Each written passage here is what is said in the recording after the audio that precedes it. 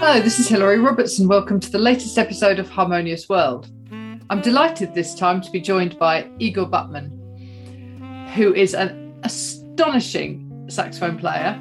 You need to check him out on YouTube, but you also need to check out his new album, which is due out any day. Igor bridges the jazz world between America and Russia with strong links to Wynton Marsalis and the Lincoln Center. Igor has performed with many world-class musicians, including Dave Brubeck, Chick Corea, Pat Metheny, Gary Burton, Louis Bellson, and Grover Washington Jr. I hope you enjoy listening to my conversation with Igor. So, welcome to Harmonious World. Thank you so much for giving me some of your time. My pleasure. Thank you. Brilliant. And where are you at the moment? Because looking at your biography, I'm not sure whether you're in Russia or you're in America. I'm at the moment in Moscow. I just got back from south of Russia, from the Black Sea, and I was in New York a week ago. Right. I was mixing my recording that I did before the pandemic, so it took me a year and a half to mix it. Oh, wow. Of course. Well, I look forward to hearing that when it comes out. Yeah, it's I really like what we got with Antonio Sanchez is a great drummer, composer, and some of my young musicians from Russia, the winner of Herbie Hancock competition, guitarist Evgeny Pabozhy. Oh, wow. Yes, and pianist Oleg Akuratov, our blind genius. So yes, I'm very happy with the sound and the music. So I hope we will put it out soon. Good. Is it originals or is it standards or is it a mixture? Mostly my originals and one song by the guitarist and one song with Wynton Marsalis composition and song that he wrote and he recorded with Bobby McFerrin. Oh, right. Wait, what's that track called? Sorry, I lost you for a minute there.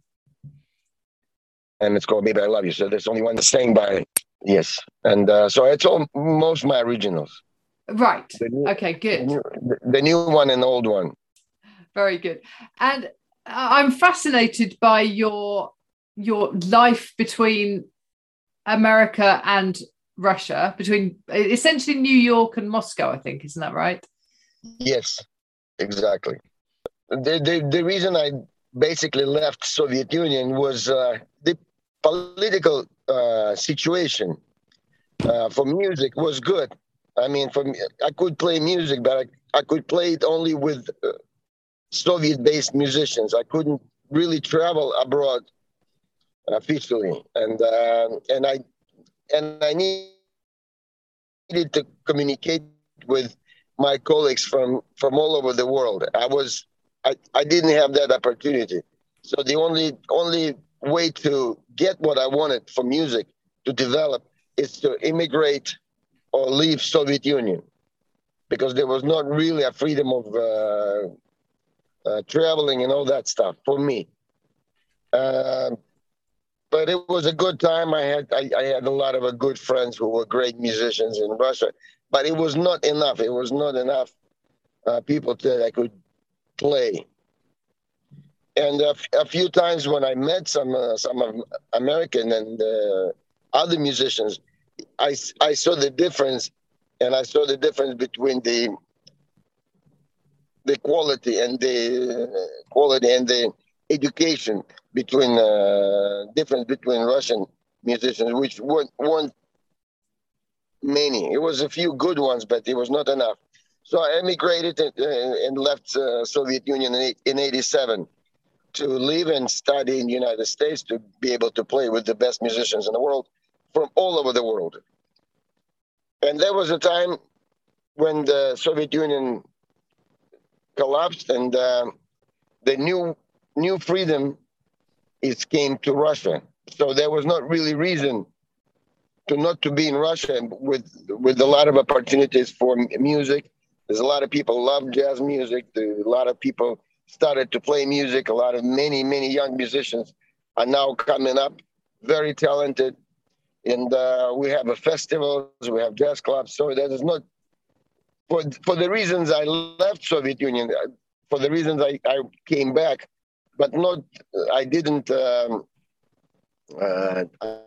stop going to New York and still bringing my big band and my groups there, play with American colleagues. That's what I enjoy the most. And, it's great to be in the country where you're born and bring some of the music to more. I'm bringing a lot of attention to jazz. And this is, I succeed because I have a lot of experience that I got in New York and traveling all over the world. And one of my like a hero was a British saxophone player named Ronnie Scott. Of course.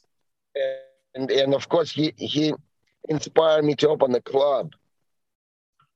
And there's many good jazz musicians open the clubs, but no one has become legendary, known as Ronnie Scott in London. So having this experience, having this ideas, so I now spend more time in Russia, but bringing young musicians or bringing any musicians to different countries. We've been performing all over the world. We've been performing in countries like India and China and some other, countries that the culture is not were into jazz for a long time. So that's right. That's my situation now with traveling New York, and New York's still the best place for the music that I love, and the jazz clubs and musicians live there. I love to work with the sound engineer James Farber, who gets the best sound for me that I like. And I've seen some videos of the Moscow Jazz Orchestra, who obviously you travel with. They are phenomenal musicians.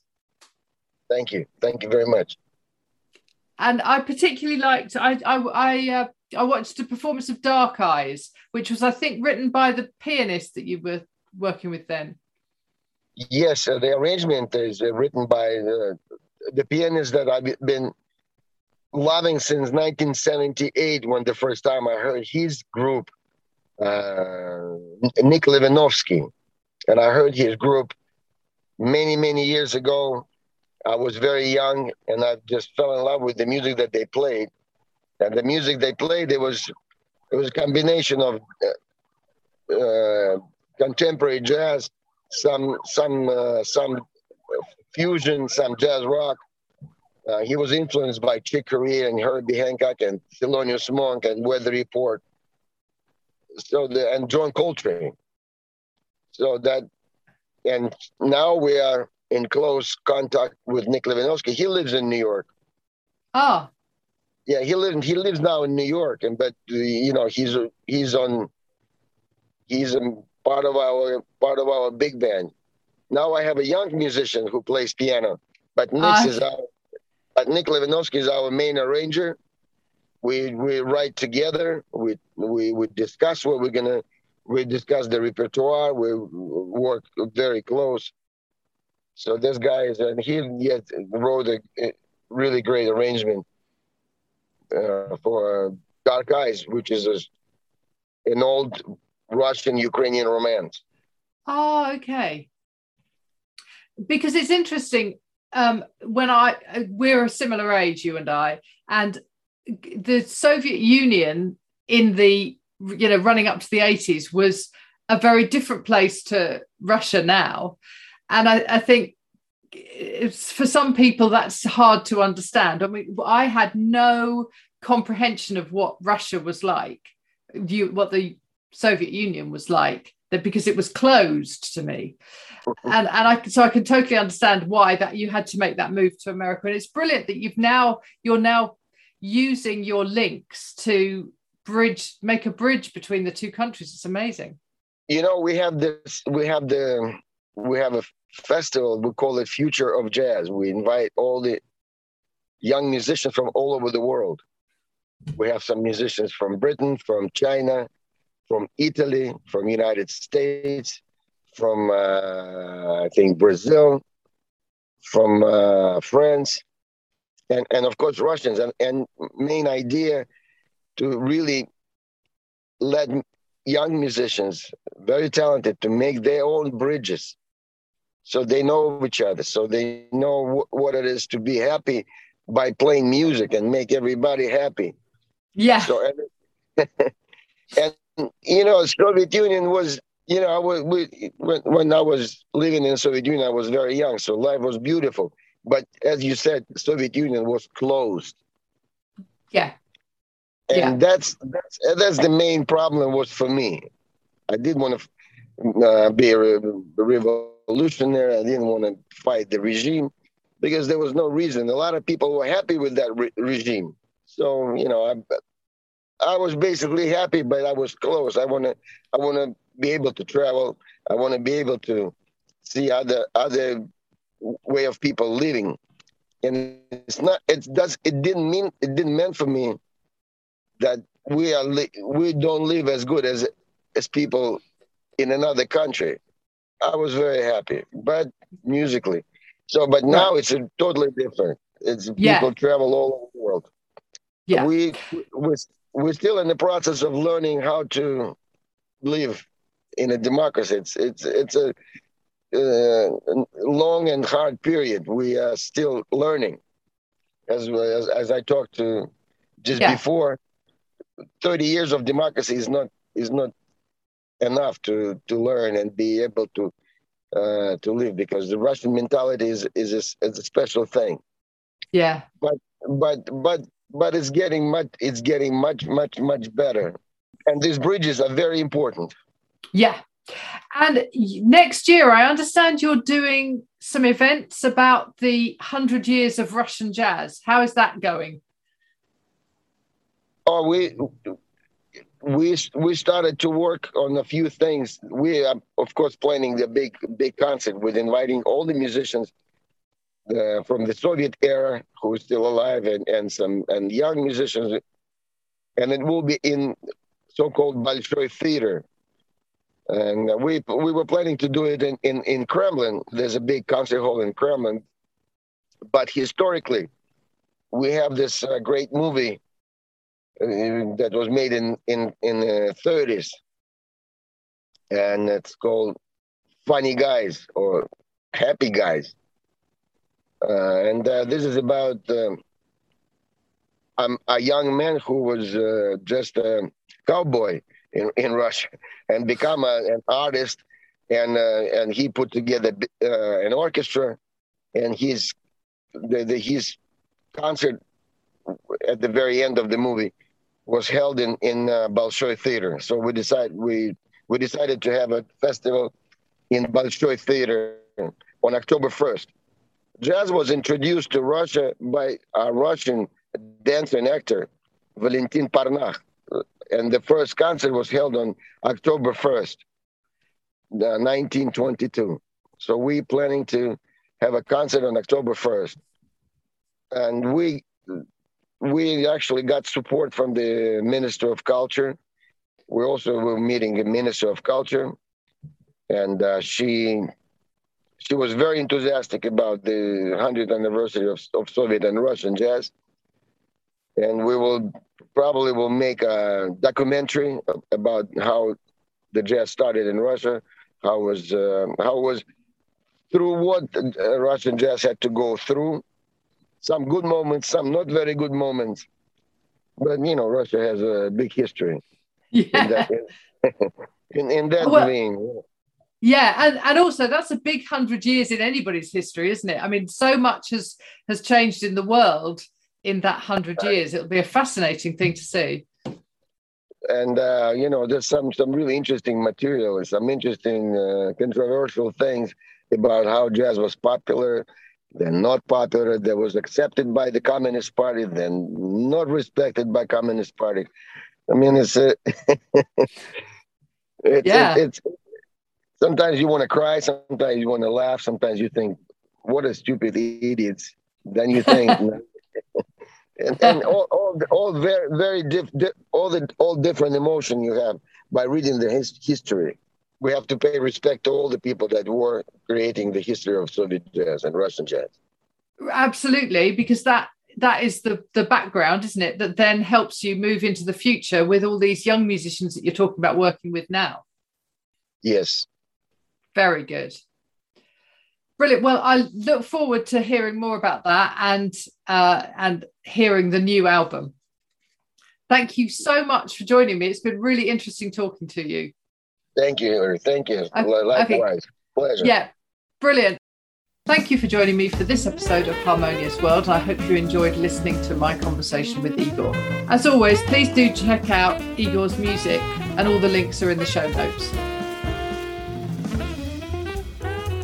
At the start of this podcast, you were listening to Falling Grace, and now this is the title track of Igor's album, Only Now. If you enjoy listening to Harmonious World, please do share it with your friends and family. You can do that on social media, but also you can send a link on email or just tell your friends, because it's very easy for them to search Harmonious World podcast. Please also consider leaving a review on your preferred podcast platform. They really help people find me. Thank you so much for listening to Harmonious World, and I hope you have a wonderful week. Remember, please share what you are good at, and let's make this world a little more harmonious.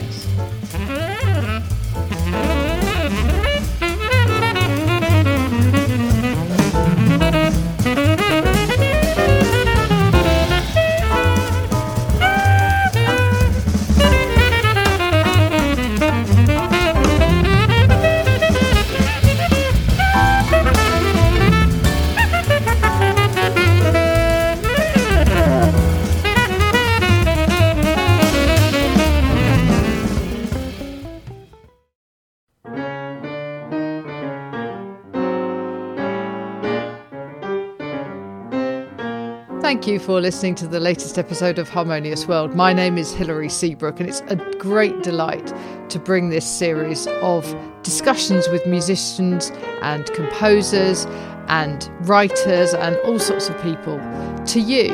Obviously, there's no point in having a podcast if people aren't listening, and I'm very grateful to my listeners for doing so. Thanks also to Joe English for composing and performing this new theme tune. So wherever you get your podcast, you can leave a review. You can share this with your friends and family, either as a link or on social media and that sort of thing. I'd be really grateful for that. Don't forget that you can subscribe now. There's a link wherever you get your podcasts. So have a great week, and please remember why I started this, which is just to try and make the world a little more harmonious. Thanks for listening to Harmonious World.